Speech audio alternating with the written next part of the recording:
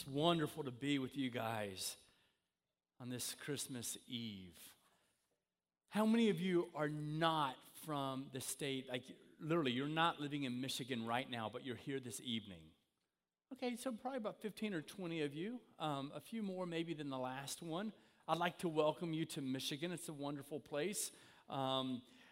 Some people earlier were talking about, I just wish there was lots of snow on the ground. I wish there was lots of snow on the ground. Do not speak such words. It is coming, I assure you. It's just good. It's good to have you, and I'm sure that majority of you who are from another state right now, living somewhere else, maybe, possibly, I would think that you drove a car, hopefully larger than this one, and that you jumped in a vehicle, SUV, something like that, and you rode up here. But who knows? Maybe some of you took a train. Maybe some of you have jumped on an airplane and you came over from wherever that might be. And we all make these journeys, don't we? We all make different journeys. I know for me, I've done the Greyhound bus thing when I was too young to drive. My parents were like, you're not going to do this. And so I jumped on a Greyhound bus, went to see my brother and a good friend. And I've done the planes and the trains and the automobiles and everything else. I've done the bicycles for 60 miles to go see a baseball game. I've done the walking when I was in college. Car broke down. I didn't have the money for a couple weeks to fix the car. And so 3.5 miles each way uphill in the snow in Georgia. It snows in Georgia. Actually, it doesn't snow very much. It just ices in Georgia. But, just walking back and forth to class because that's what you have to do. Mode of transportation. And you got to get there somehow. And I love, and this is what I want to challenge us with us on this Christmas Eve. I want us to think about the journey, the transportation, even really, the mode of transportation, the journey that we've had to Jesus, because we've all been on a different journey. Some of you, you grew up in a Christian home, and it was just a really healthy environment, and so as a result of that, you have this amazing faith that was introduced to you, and you took hold of it with your own heart. And you said, this is my faith now. It's not my parents' faith. I believe in Jesus Christ. He is Messiah, the Savior of the world. Some of you grew up in a Christian home, though, and you said, you know what? That's not for me. I don't want anything to do with it. And you just turned away from God. And maybe you're just now coming back. For some of you, maybe you were never introduced to God until you were an adult. Maybe you're a 45, 55, 60-year-old person, and you're coming and you're going, you know what? I've just discovered a power and a truth and a love in God that I've never known before, and my life is now His. Others, maybe you're here out of obligation. You took a plane to get here, and they said, we're leaving, and so you got in the car, and they tricked you. That would be called really bad family. But you never know. Maybe some of you are like that with your own faith, though, and you know who Jesus says He is. But yet you've never really just said, that's mine. That's mine. And we're all in different places on this journey. I want to think tonight for just very quickly, I want us to think about some of the primary people who are in the middle of this story of Jesus' birth. And I want us to think about some of the journeys that they've taken, maybe where they are in the journey, even at that specific time, but also the result of what they then encountered and how they responded. So I'm just going to rattle off a lot of the different primary players here in the story of the birth of Jesus Christ, and perhaps maybe you resonate with just one or two of them. Let's start with Mary. That's a good one to start with, right? Here's Mary, this young teenage girl, who all of a sudden she hears from the Lord and says, hey, you're going to have a baby. I mean, that's what ends up taking place. And we would like to say, hey, here's Mary, and we know all this amazing stuff about her, and that she's pure and righteous and holy and blameless and all this stuff, kind of like a heroes of faith chapter, Hebrews chapter 11. And it talks about Abram and all these, Moses and all these amazing people, Elijah, and wow, look at them. Well, it doesn't do that, though. We're introduced to her very, very quickly, and then all of a sudden we know that the Lord has spoken to her and said, listen, this is what I want. But this is what Mary says in Luke chapter 1, verse 38. All right, because an angel has already come to Mary and said, hey, this is what you're going to be with child. You're going to give birth. And so here's Mary. Mary says this, I am the Lord's servant. May your word be to me fulfilled. This is what we know about Mary. 5 different times she identifies herself as a bondslave to the Lord. So here's her response. The angel of the Lord comes and says, hey, I want you to have a child, not the normal way. Trust me, everybody's going to be like, what is going on? But I need you to do this. Her response is, I am a servant of the Lord. What you say to me, whatever it is, may it come to pass. May it be fulfilled.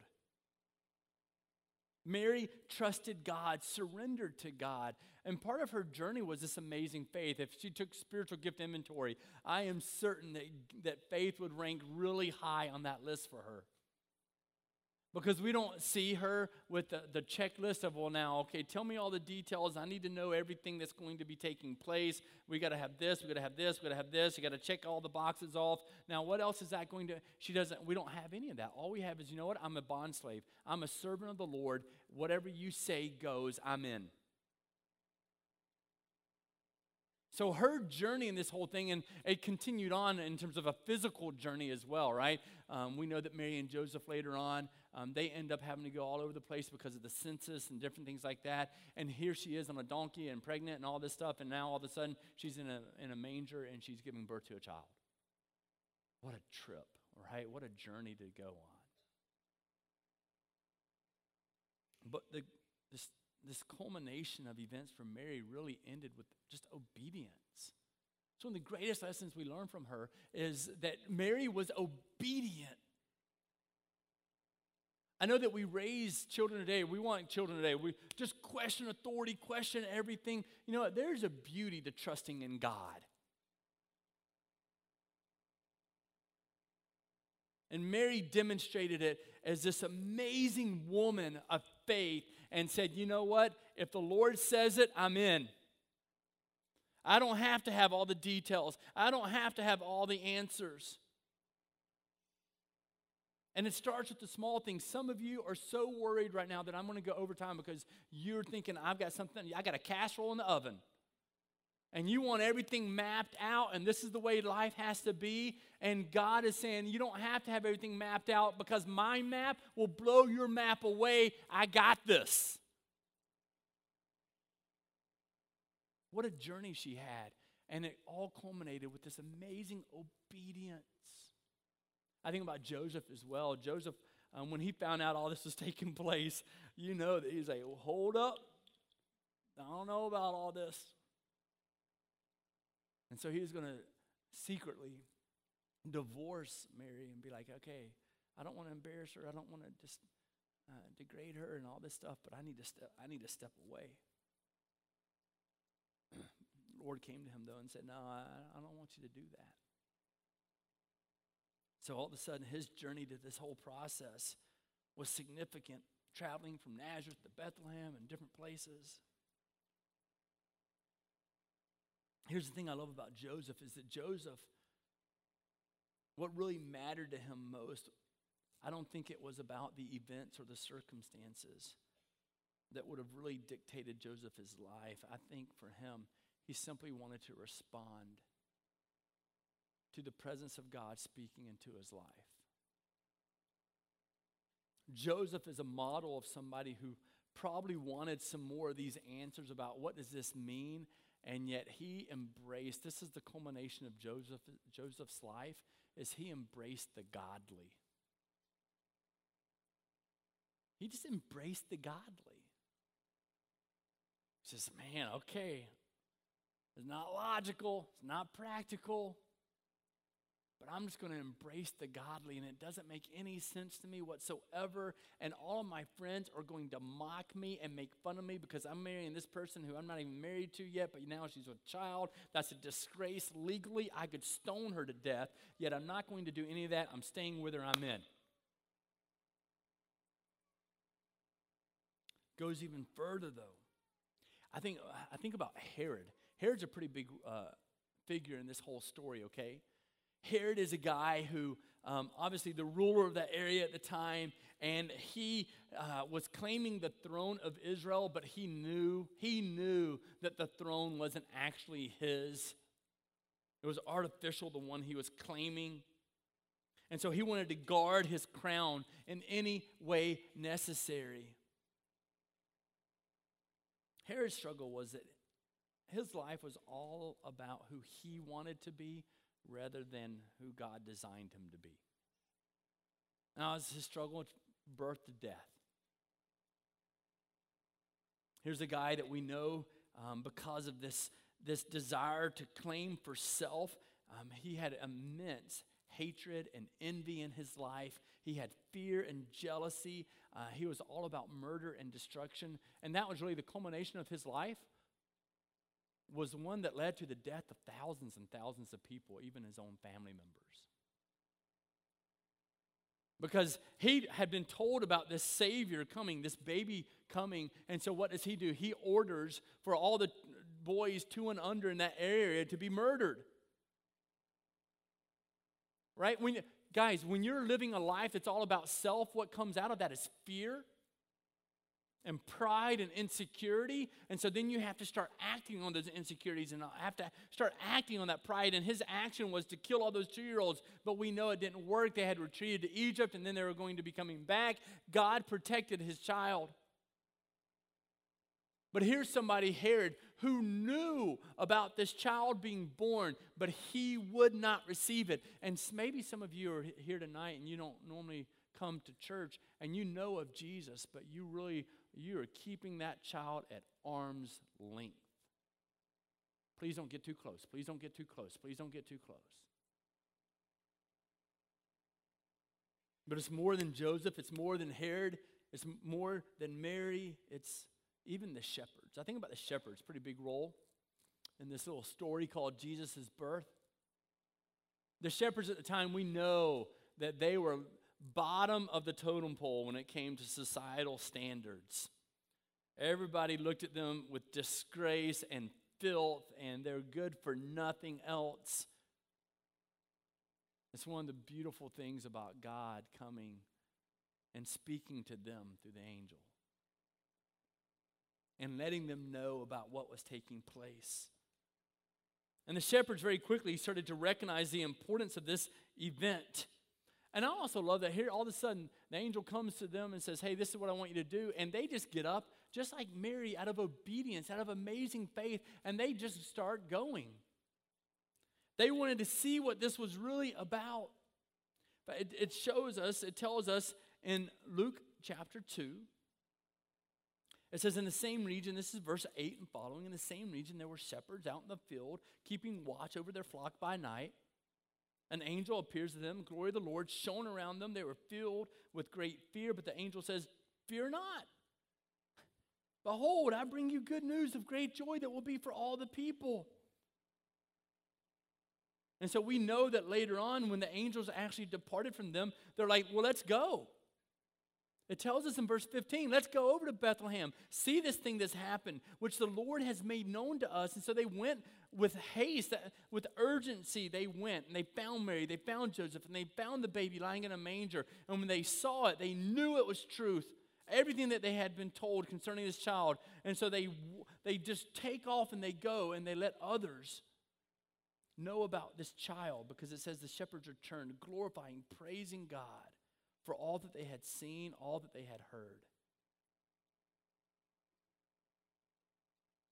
Their journey was one of, hey, I'm just doing my job, but all of a sudden, God has jumped into my life. God has jumped into the picture, and I've been mature enough. I want to at least see what it's really about, and I've found something that's amazing, and I'm embracing it.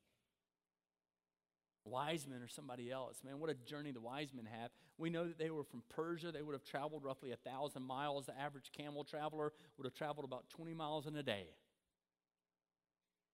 And that's as the crow flies. And so you can imagine how long it would have taken them, how dangerous that would have been. Not only were they making that traveling and going such distance, they had things like gold and frankincense and myrrh that they were taking with them. You know, other people were out to get. You think about all the circumstances that were taking place and the journey that they had. And they knew, though, what God had done in the past. They were educated, and God showed them the star. They followed the star, trusting in what God was doing, knowing the prophecies, knowing all that was there, leaving their lifestyle, leaving their homes, leaving their families, and they make the journey.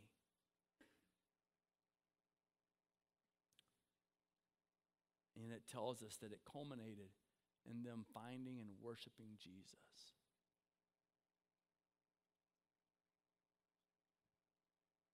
I think about the angels. They had a pretty big role also.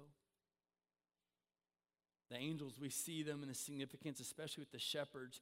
But even after this, it tells us in Luke chapter 2, it says, hey, guys, this is going to be a sign for you. You're going to find a baby wrapped in swaddling clothes lying in a manger, and suddenly, and this is what happened, suddenly there was with the angel a multitude of the heavenly host praising God and saying, glory to God in the highest. Glory to God in the highest.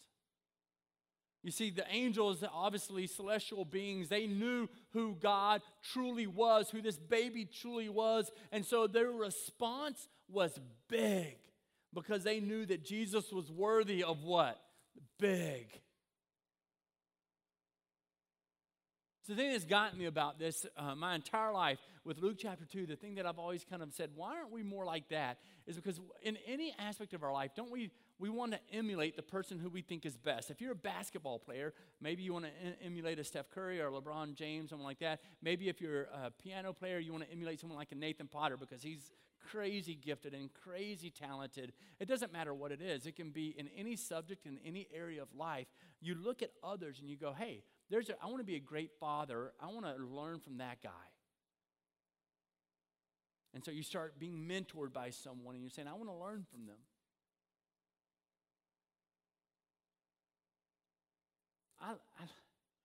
I'm curious as to why we don't learn more from the angels. People who really got who Jesus was. And their response was all of a sudden, everybody's showing up on the scene. And they're declaring and calling out, glory to God in the highest, and on earth peace. Declaring his beauty, declaring his righteousness. Why aren't we willing to learn from them? Let that be part of our journey, part of our discovery. Some of us may be more, if we're honest, maybe we're more like the shepherds that we don't really read about. They're the ones who hung back and said, hey, you guys go check it out. And we don't have this in Scripture, but there are many people who have said, hey, I know who Jesus is. I can see the manger way, way in the distance. That's cool. I'm going to do my thing. And so you've never really said, you know what, I want to get up close to Jesus. I really want to get to know him and his power and his love. And some of us we need to examine the journey that we've been on in life when it comes to getting to know Jesus and what he's asking of us as a result of our knowledge.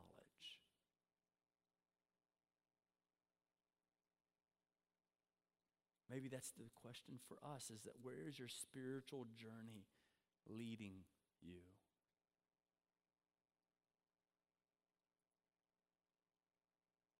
Our band and the choir and everybody, they're going to come back out, and we're going to be able to close with just celebrating who God is. But maybe as they come, that's the question you need to be asking yourself. Where is this journey of knowing this baby named Jesus leading you? Is it taking you to the same place over and over, or is it taking you somewhere greater? And now, instead of the same response, your response is growing because your knowledge of God is growing. And so now your response is like those of the angels, where they're jumping up and going, glory to God in the highest. And not just one or two, it says a multitude. You think about the greatest worship we've ever had here at Chapel Point, and it pales in comparison to what we will be doing for eternity. And it's all a matter of your acknowledgement and your awareness and your understanding of the greatness of who Jesus is. He is more than a baby. And there are too many people who are they've made the journey and they've seen this child and they said, yeah, that's going to be good for me because now I have life eternal, and yet nothing is coming of it. And biblically, I'm going to argue that, listen, if you're not celebrating the birth of Jesus, maybe you don't know Jesus. Because he came for your sin. Here's what God did, because Jesus is God in flesh. You're a sinner. You've all made mistakes. You've all messed up. And so God said, I'm going to jump into the middle of this. Here's my son, and he is paying the debt for all of your sin, for all of your filth, for all of your pain, for all of your hurt, and he's taken every single bit of it. So for eternity, you might live with him. That's an amazing God. I'm still, as many times as you've heard me communicate it, I am still dumbfounded that God would send his son in human flesh in the form of a baby to say, I love you. Wow. Now I know why the angels are like multitudes. Glory to God in the highest. Man, well, there's none of them sitting around with their hands in their lap going, I can't do anything. Do you see why the message of Jesus, the baby of Jesus, is so great? Tomorrow morning, you're not waking up to some artificial holiday. You're waking up on a symbolic day for us that is declaring humanity has a new course, and the destination is God Almighty. That's what it is. The pain, the struggle, the hurt, the discouragement, it will go away. And there will be heavenly hosts declaring and praising God the Father. Glory to God, glory to God. May we be a part of it. May our journey end there. Let us stand and worship the King of Kings.